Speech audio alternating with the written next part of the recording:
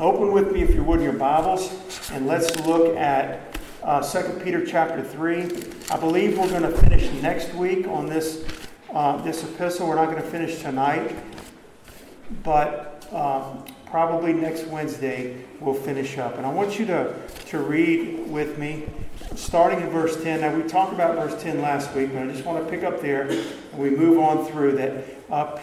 Peter he started out the epistle talking to the saints and the other fellow believers. Then he moved into the false prophets. We spent a lot of time on that in chapter 2. And then he moved to the beginning of chapter 3 to the scoffers, right? Where's the promise of his coming? And it says that was going to be a sign for the end times. These scoffers and mockers. Now he's going back and fixing his attention at the end of his epistle. The last thing that Peter wrote before the Lord called him home is this right here in this chapter. He turns his attention back to the saints of God and to the people of God. So let's pick this up in verse 10 and we'll read through verse 14. It says, "But the day of the Lord will come as a thief in the night, in the which the heavens shall pass away with a great noise, and the elements shall melt with fervent heat. The earth also and the works that are therein shall be burned up. Seeing then," this is new ground that we're covering tonight, "seeing then that all these things shall be dissolved, what manner of persons ought you to be in all holy conversation and godliness, looking for and hasting unto the coming of the day of God, wherein the heavens being on fire shall be dissolved, and the elements shall melt with fervent heat. Nevertheless, we, according to his promise, look for new heavens and a new earth, wherein dwelleth righteousness.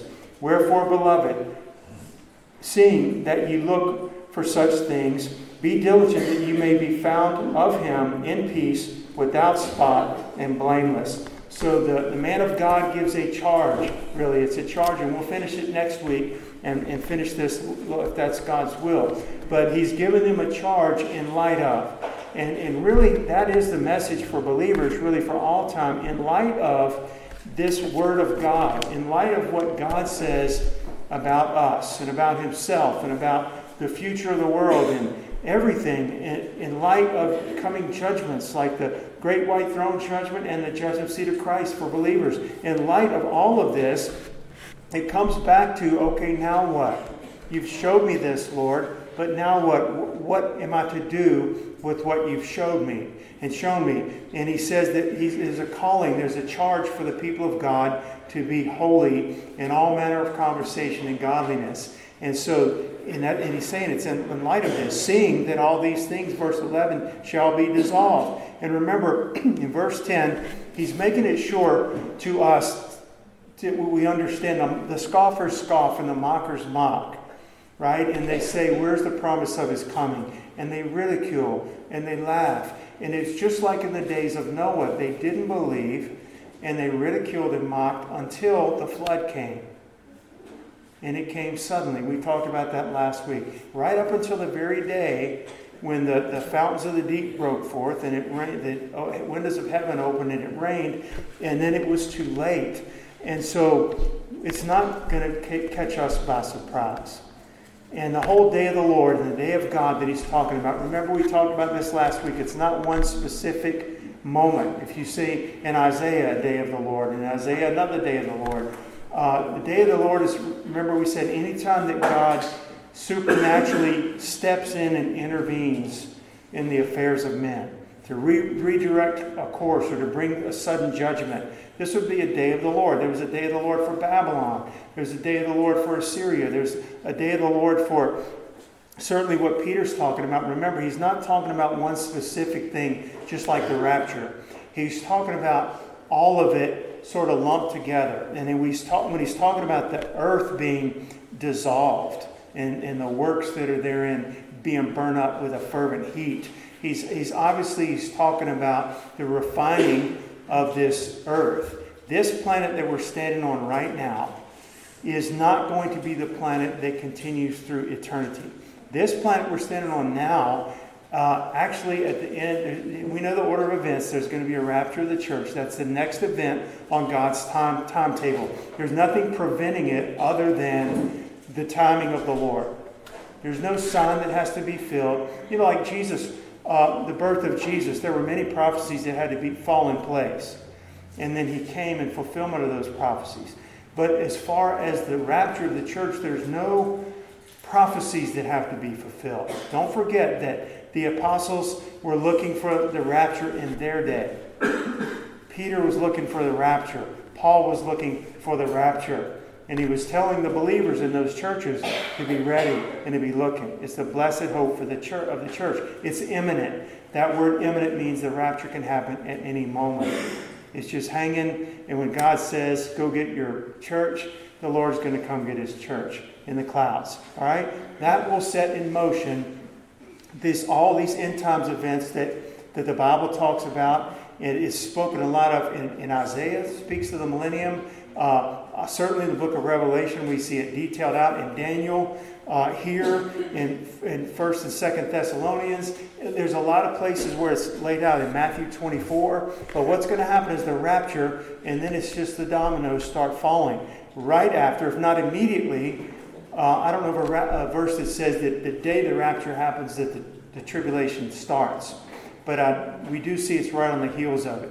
And it would make sense as well that it would be right on the doorstep. The rapture takes place and the world's in chaos, and someone's going to step in, a world-type leader, and it will be the spirit of Antichrist. He'll be revealed halfway through, but there's a literal 7-year tribulation period that follows shortly after the rapture. It ends with the second coming of the Lord. He came the first time as a babe in the manger to die on the cross.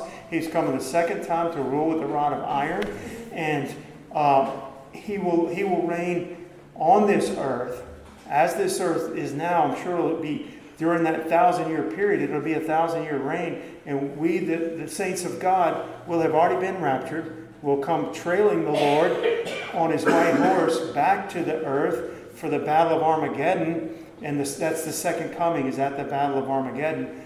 And then it's a one-day battle where all these forces that are aligned against Jerusalem and the people of God and ready to squash it out like a little bug. And the Lord comes back and he deals with it. Okay?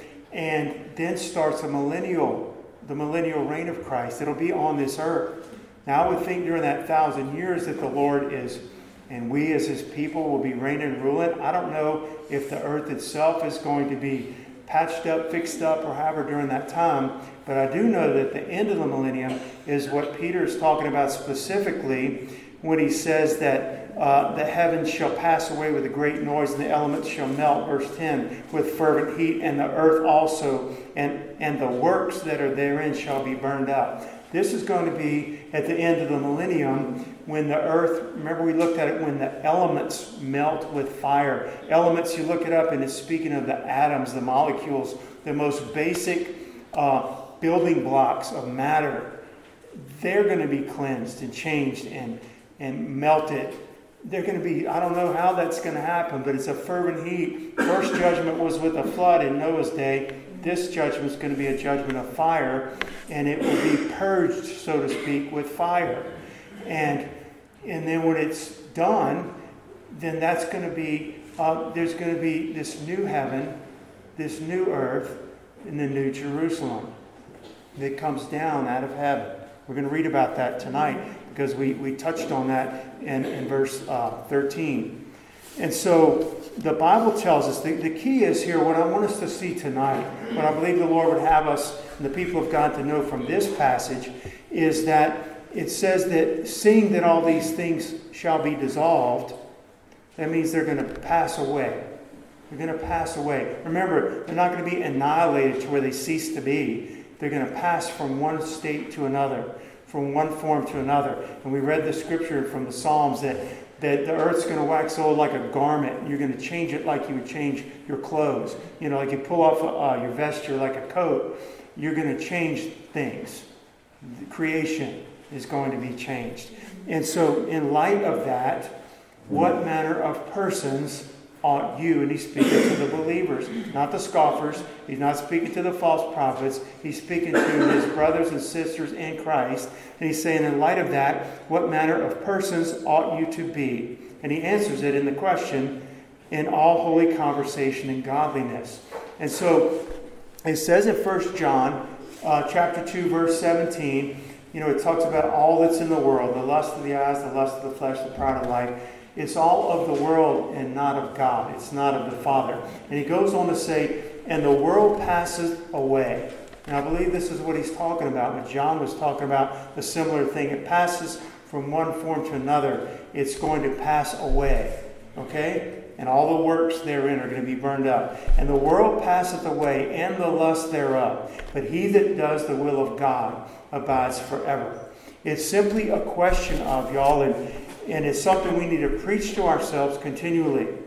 We need to remind ourselves it's a matter of living for time or for eternity. It's living for the temporal or for the eternal. He's telling us this in this passage. Are we going to live for what's perishing or what's permanent? You see that, right? This is we know it to be true. We could write sermons and little pamphlets and leaflets and little poems and songs about it. But to live that way constantly, day by day, takes a continual reminding of this. And remember, Peter says, I'm going to stir up your minds in way of remembrance of these things. So we're reminding ourselves of this, and I'll just read the scripture. We know it. 2 Corinthians 4:18, if you're taking notes, while we look not at the things which are seen, but at the things which are not seen. How do you look at things that are not seen? This is what he's telling us to do. While we look at the things while we look not at the things which are seen, but at the things which are not seen. It has to be a gaze of the heart or the soul on the Lord by faith. It has to be a look of faith. That's how we see these things. That's how we know these things to be true. For the things which are seen, that's what the worldling sees. That's what we see when we're just functioning in our carnality. And that's all that the world sees, okay? The things which are seen are temporal, are temporary, okay? But the things which are not seen are eternal. And this is what we have to remind ourselves over and over and over again. Again, we know the passage, but I want you to turn. We'll go back to Peter, but look at Hebrews 11, verse 24. This to me is almost one of this almost a perfect example, okay, of this mindset of what we're talking about. Hebrews 11:24. By faith Moses, when he was come into years, refused to be called the son of Pharaoh's daughter. You have to remember what his eyes were looking at that time. Egypt was the world power at that time. It was the kingdom of all kingdoms at that time when Moses was living there. And he was raised in that family, that royal family of the Pharaohs. That would have been his. That life would have been his. That's the temporal. That's what he's looking at. And as far as the glory of men on the earth, there was nothing more glorious than Egypt at that time. There would be other empires that would come and go, like Babylon. But at this time, it was Egypt. He refused to be called the son of Pharaoh's daughter. And he made a choice, choosing rather to suffer affliction. Wow, he's choosing to suffer affliction with the people of God than to enjoy the pleasures of sin for a season. You see what you're talking about here? What's being stressed to us, there's time and eternity. There's temporal and temporary, and there's eternal. And they're infinitely, eternity is of infinite more value because it's eternity. You understand what I mean? It's forever and ever. He chose to suffer affliction with the people of God rather than to enjoy the pleasures of sin for a season. That's what the scoffer doesn't realize, right? The scoffer doesn't see it. They can be born again. Lost people don't see it. They can. When I was lost, I didn't see it, okay? But they can be, but they don't see it. They can think about it, but they don't really see it. Esteeming the reproach of Christ greater riches than the treasures in Egypt. For he had respect unto the recompense of the reward. It was like by faith. That's how it started in verse 24. In faith, this was in his heart. It was in his mind. He was seeing this God, Jehovah. He was seeing the rewards that come with knowing God and living for God in this life. You understand? He saw it by faith. by faith he forsook Egypt, not fearing the wrath of the king, for he endured as seeing him who is invisible. And that's just a faith. It's a look of faith. It's no different from Moses than us in the sense of faith. Okay? He believed. And Abraham believed God. Old Testament saint, it was counted unto him for righteousness. And this is what the man of God and what the Holy Spirit is leading us to. This is what he's speaking to the people of God.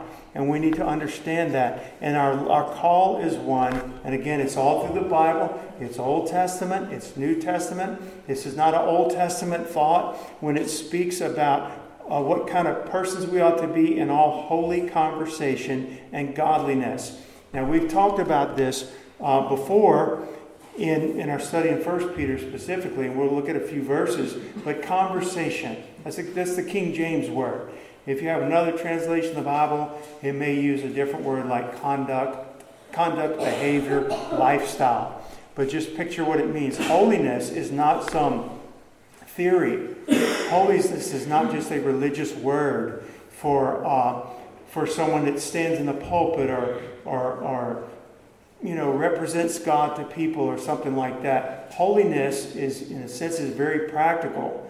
When we're born again, and the Holy Ghost lives in us, and we've been born of His Spirit, Christ is in us, the Holy Spirit. The call now is not to be saved. The call now for saved people is to be holy in our conduct, holy in our thinking, holy in our actions and reactions, bearing much fruit of the Spirit. I would put all this together in holy conversation and godliness. How do we act? How do we think? How do we react? What's our patience like? Our Christ-likeness. And that's the key. From the day that the Lord saves us to the day He calls us home, He's the potter and we're the clay, and He's making us into a specific thing. He's not making us look like a duck decoy, all right? He's not making us look like a totem pole. He's carving us. He's fashioning us, the clay, not to be a vase. It's to be Christ. It's to be in the image of His Son. We all still physically are the same on the outside. He's given us individual personalities and things like that. But the root of it would be the fruit of the Spirit, the Christ-likeness, the loving the Lord with all our heart, soul, and mind, loving our neighbor as ourselves. But that's worked out in very practical ways, isn't it? Like we've been talking about giving on the last couple of Sunday mornings. It's worked out in... Am I trusting God to give? Okay, to the church, or give of my finances, or give of my time, surrendering all to the Lord. Might lose my friends if I really take a stand for Christ. It's played out in real practical ways, and the Lord, He's more than enough to hold us and to keep us. I want to look at a couple of scriptures here. I want you to turn with me to 1 Peter. Chapter 1, let's start reading in verse 13. 1 Peter 1:13, wherefore, gird up the loins of your mind. Be sober and hope to the end for the grace that is to be brought unto you at the revelation of Jesus Christ. So he's talking about future things. When he talks about the revelation of Jesus Christ, that could be the rapture when He's revealed to us. It could be the second coming, probably the second coming when He comes back. Either way, it's speaking about end times things when we're going to see the Lord face to face, and He's telling us to be sober. As obedient children, not fashioning yourselves according to the former lust in your ignorance. But as He which has called you is holy, so be ye holy in all manner of conversation. That is quoted from Leviticus. It's quoted from an Old Testament passage, but is requoted here in the New Testament for us. Because it is written, be ye holy, for I am holy. And if you call on the Father, who without respect of persons judges according to every man's work, pass the time of your sojourning here in fear. A sojourner is one that's passing through. He's not a permanent resident. Okay? We're pilgrims. We're strangers and pilgrims and sojourners. And we're sojourning to a very specific place. Anybody ever read Pilgrim's Progress or know anything about it? He's going from one place. He's going from one place to a very specific place. He's not all over the place. Passes through a lot of things getting there, but he's going to one place, and God gets him there. Through trials and adversities and temptations and everything else, he gets there. God is going to get us there, amen? He's going to get us there, but he tells us to pass our time with a godly fear. When you and I are tempted to do something, we have both a love for God and a fear for God. It's not either or. They're both present, and they're both supposed to be there. If you love me, keep my commandments, right? Fear the Lord and keep his commandments, the Bible also says. And so there's a fear of the Lord, and we pass our time of sojourning here in a sober manner. That just means serious-minded. Does it mean we don't laugh and have fun or not joyful? Absolutely not. The fruit of the Spirit is love, joy, peace, right? And rejoice in the Lord always, Paul says. But our life is not one that's just careless. The life of a believer is not a careless life. It's very ordered. It's very direct. I'm going from here to there. Well, come over here and do this with us. No, I'm sorry. I'm going from here to there. I can't do that with you over there. This is where I'm going. You're welcome to come with me. Can I tell you about my Lord and Savior? But I'm not going there where you are. I've already been there. And I know it's vanity. And that's going to pass away. But this is not. And so that's our mindset as we go through life. It's a holy conversation and godliness. Let's look at another passage. We're talking about holy conversation and godliness. Look at 1 Timothy 4, 7 through 9. But refuse profane and old wives' fables, and exercise thyself rather unto godliness. Y'all remember when a few weeks back we were studying in chapter 2 of 2 Peter about the false prophets. And it says they've exercised themselves unto this lustful lifestyle. They exercise. The exercise, when you look it up, it means they trained or disciplined themselves. Crazy. These false prophets actually exercised themselves unto ungodliness and sinful behavior. They had perfected it. They'd honed it like a craft. Okay? How to make merchandise of people. How to twist the word of God. How to pervert it. How to entice people. It was an exercise in where they actually exercised it and disciplined themselves to do it. But here it tells us as believers, exercise or train or discipline thyself rather unto godliness. For bodily exercise profits little. Doesn't say it has no profit, but obviously that's a temporary benefit, right? Bodily exercise profits little. But godliness is profitable unto all things, having promise of the life that now is, and of the life which is to come. This is a faithful saying and worthy of all acceptation. And so, again, this is not just a preacher trying to convince you of something. It's not one isolated verse. We could look at so many more. Most of the New Testament epistles are telling believers how to live, right? Church life and what life and organization and order within the body of Christ, in order in our daily lives. Don't hate it. Don't try to buck out from under it. Submit to the Lord. Submit yourselves therefore to God. And let him work in your life. It's the most wonderful, blessed place to be.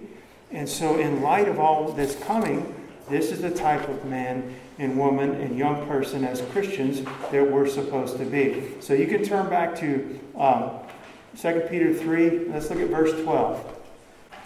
This is one sentence that's continuing to go on. What type of persons we ought to be, holy conversation and godliness, looking for. So this is more of how we're to be. Holy, godly, and practice, okay? Looking for. This is what we're to be looking for. The world, the lost world, I promise you, is not looking for what you and I are looking for. That's why they want to save the earth. That's why they want to save the planet. That's why they want to, whatever they want to make things so permanent right here. But we're looking for and hastening unto the coming of the day of God. Here's another description of it. Wherein the heavens being on fire. A lost person is not thinking this. They want to keep this planet going.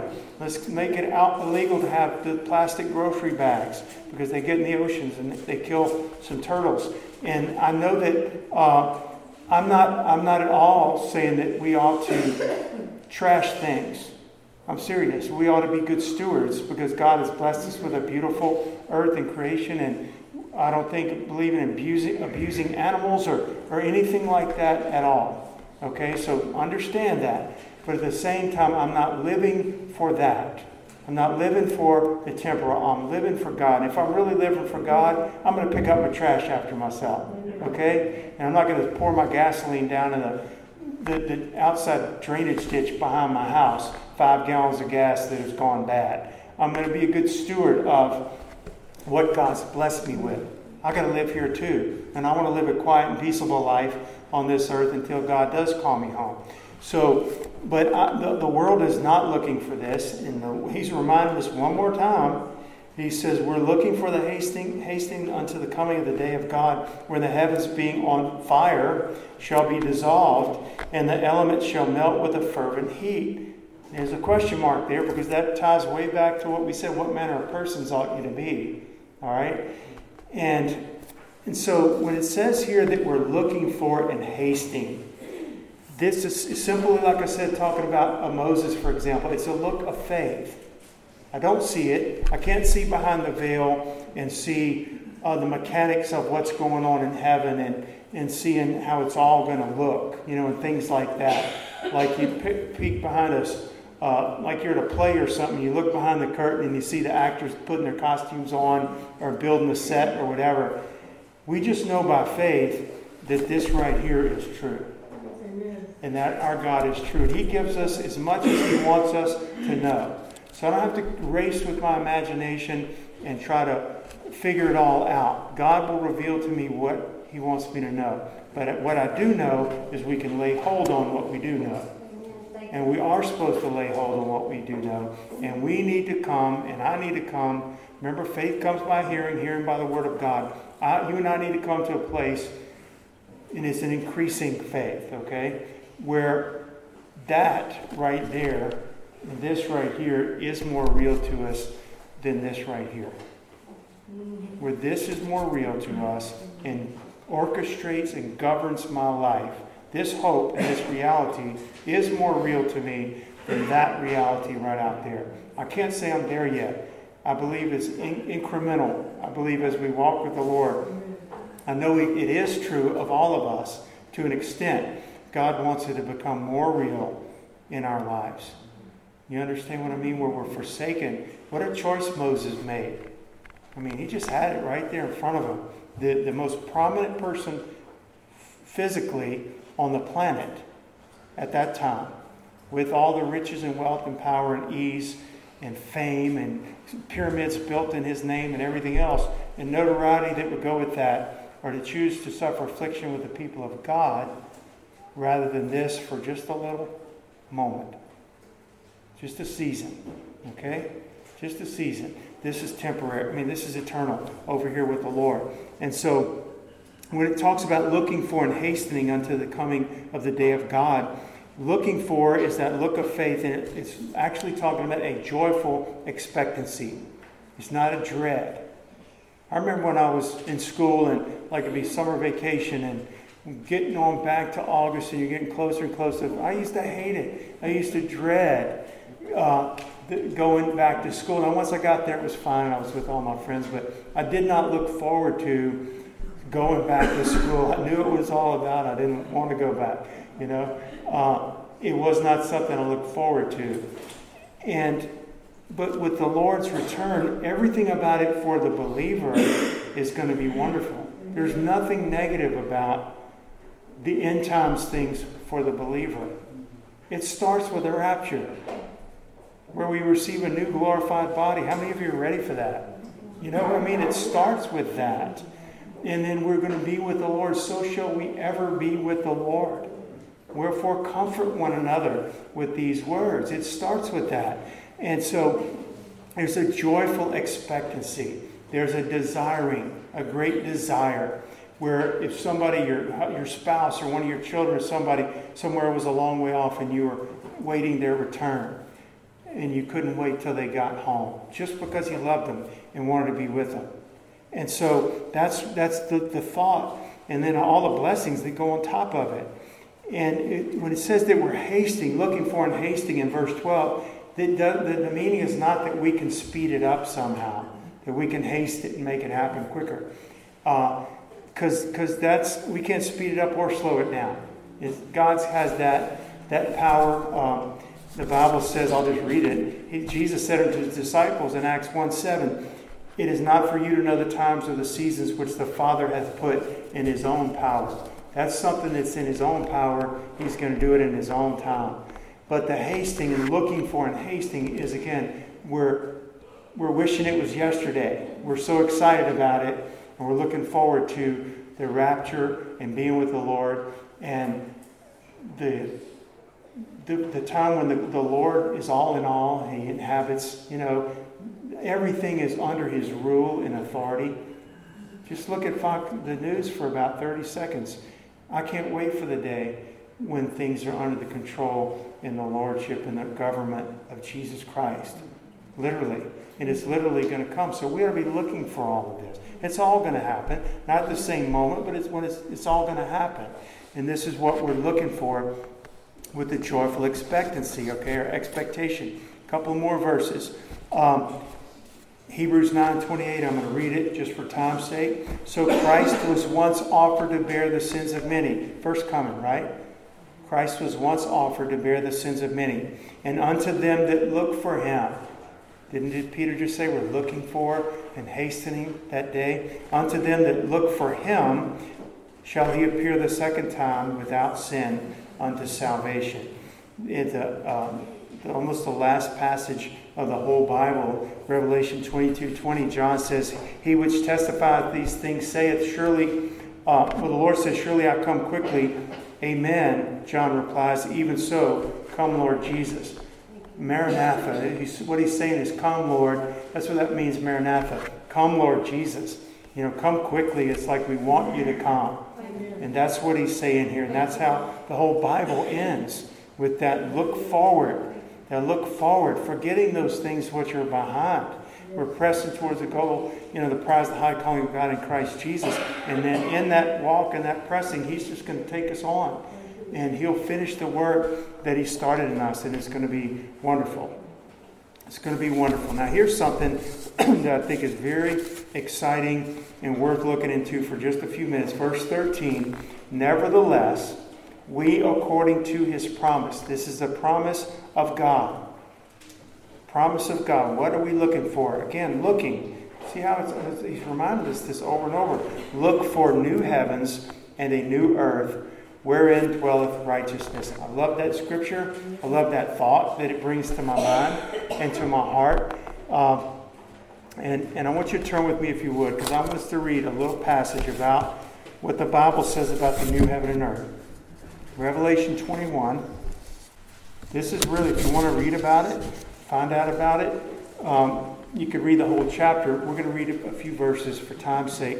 Revelation 21, 1 through 7. Right, where's all this talk? Where do we see it? Here it is. And I saw a new heaven and a new earth. So John's seeing in heaven, what's coming. He got to see forward what's going to be a reality that Peter and the rest, we're looking forward to. And I saw a new heaven and a new earth, for the first heaven and the first earth were passed away. There's that word again. Not annihilated, but transformed, renewed with fire. And there was no more sea. So here's another description. In the new heaven and earth, there's not going to be the seas, 3/4 of the earth covered with water and so forth. And John, saw the holy city. What is the holy city? New Jerusalem, coming down from God out of heaven. It's not the same Jerusalem that's over there in Israel today, although that's important to God. Okay? This is a new Jerusalem coming down from God out of heaven, prepared as a bride adorned for her husband. And I heard a great voice out of heaven saying, behold, the tabernacle of God, that's a dwelling place, is with men, and he will dwell with them, and they shall be his people, and God himself shall be with them and be their God. Is this not awesome? Is this not exciting? There's nothing in history that's That's been that way. There's pictures of it. Remember the tabernacle where God came and Moses would go in and take the veil off and talk to the Lord face to face as a man talks to a man. We see pictures and we see moments of shadows foreshadowing this. But here's when it's going to really happen. The tabernacle, behold, the tabernacle of God is with men. And Almighty God's going to be their God and dwell with men. It's going to be an amazing thing. God himself and be their God. Let's keep reading. And God shall wipe away all tears from their eyes. And there shall be no more death. No more death, okay? Neither sorrow, no more sorrow, nor crying. Neither shall there be any more pain, for the former things are passed away. And he that sat upon the throne said, Behold, I make all things new. And he said unto me, Write these words, for these words are faithful and true and faithful. And he said unto me, It is done. I am Alpha and Omega, the beginning and the end. I will give unto him that thirst of the fountain of the water of life freely. He that overcometh shall inherit all things, and I will be his God, and he shall be my son. This is what Peter's talking about. He didn't go into this detail. He didn't see all that John saw. But you can put these two together. How should I live now? I should live with a joyful expectancy, living godly and holy, in a life that honors God in this life. Okay? But all the while, knowing that this is not my home. You can have it. You can have it. You can have all that's in it, because I've already heard by faith and know by faith it's going to be burned up. Not only the earth, but all the works. How many people are working today to make a name for themselves, to make a movement or whatever, to force something down your throat, some new belief system or whatever? It's all going to be burned up. Communism will be burned up. You know what I'm saying? Islam will be burned up. And so, and then one more verse in that chapter, all the way to the end, verse 27. And he continues to describe the new heaven and earth. He says in verse 27, And there shall in no wise enter into it anything that defileth. This is another thing that makes it so awesome. There shall in no wise enter into it, that city and the new heaven and earth, anything that defiles, neither whatsoever worketh abomination, or maketh a lie, but they which are written in the Lamb's book of life. Hallelujah. Hallelujah. And so it's not going to be polluted. The new heaven and earth won't be tainted or polluted. The Bible tells us that death entered the world, sin entered the world by one man, and death by sin. And when that was Adam. When he sinned, sin entered into the world through one man's disobedience or willful disobedience to God. And by sin, he introduced death to the world. At that time, the world started in a downward spiral. It's going to be in a downward spiral until, all that we're reading about, it's going to be destroyed and pass away.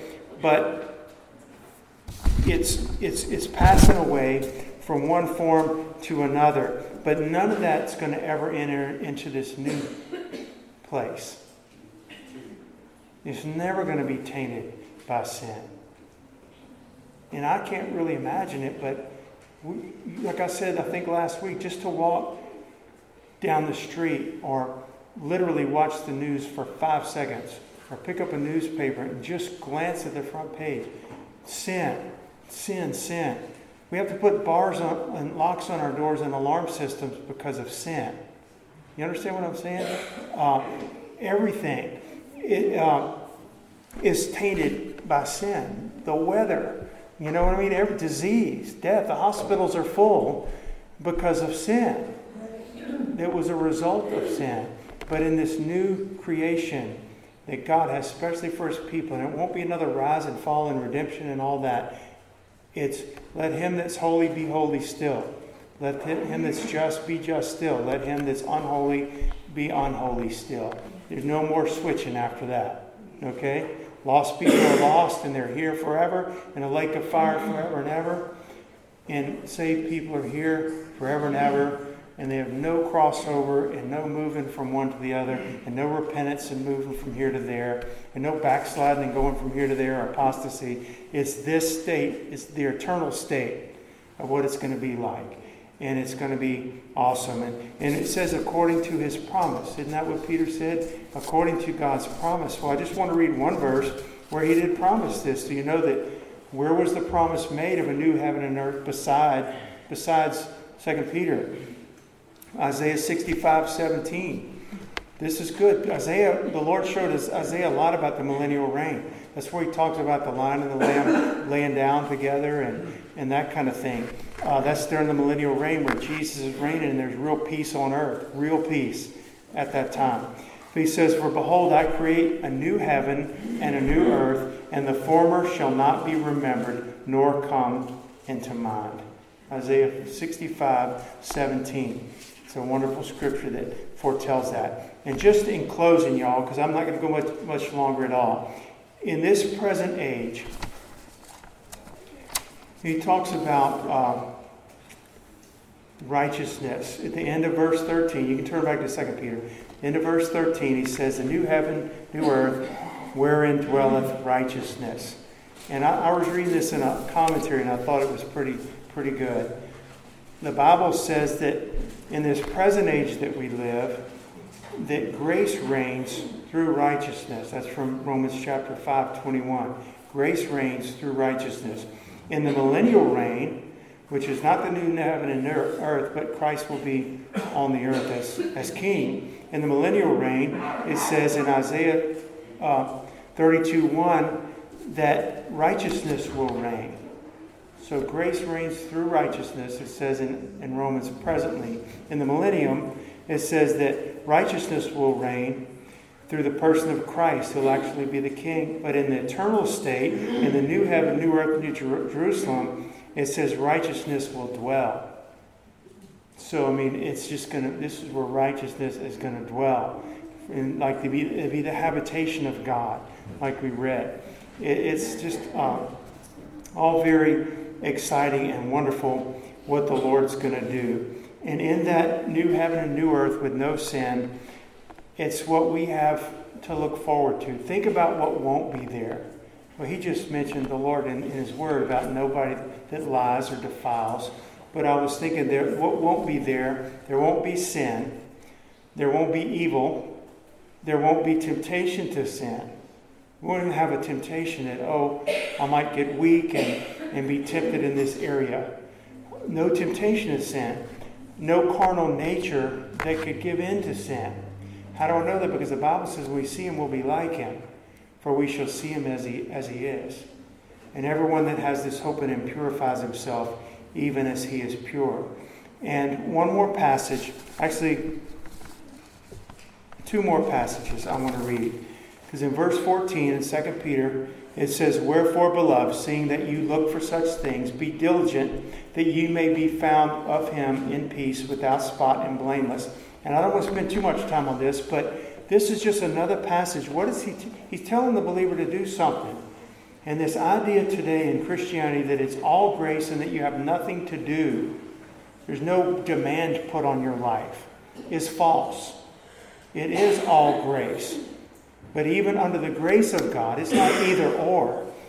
Even with the grace of God, under the grace of God, he puts demands upon the life of the believer. And he says right here, seeing that you look for these things, verse 14, be diligent. That's telling me to be diligent, that ye may be found in him in peace, without spot and blameless. And so, be holy. What manner of person ought you to be in all holy conversation and godliness?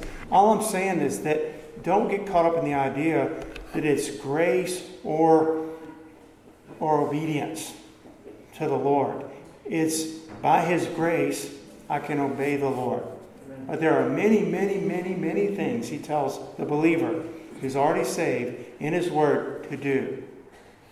Pray without ceasing. Rejoice evermore. Abstain from all appearance of evil. Don't forsake the assembling of yourselves together.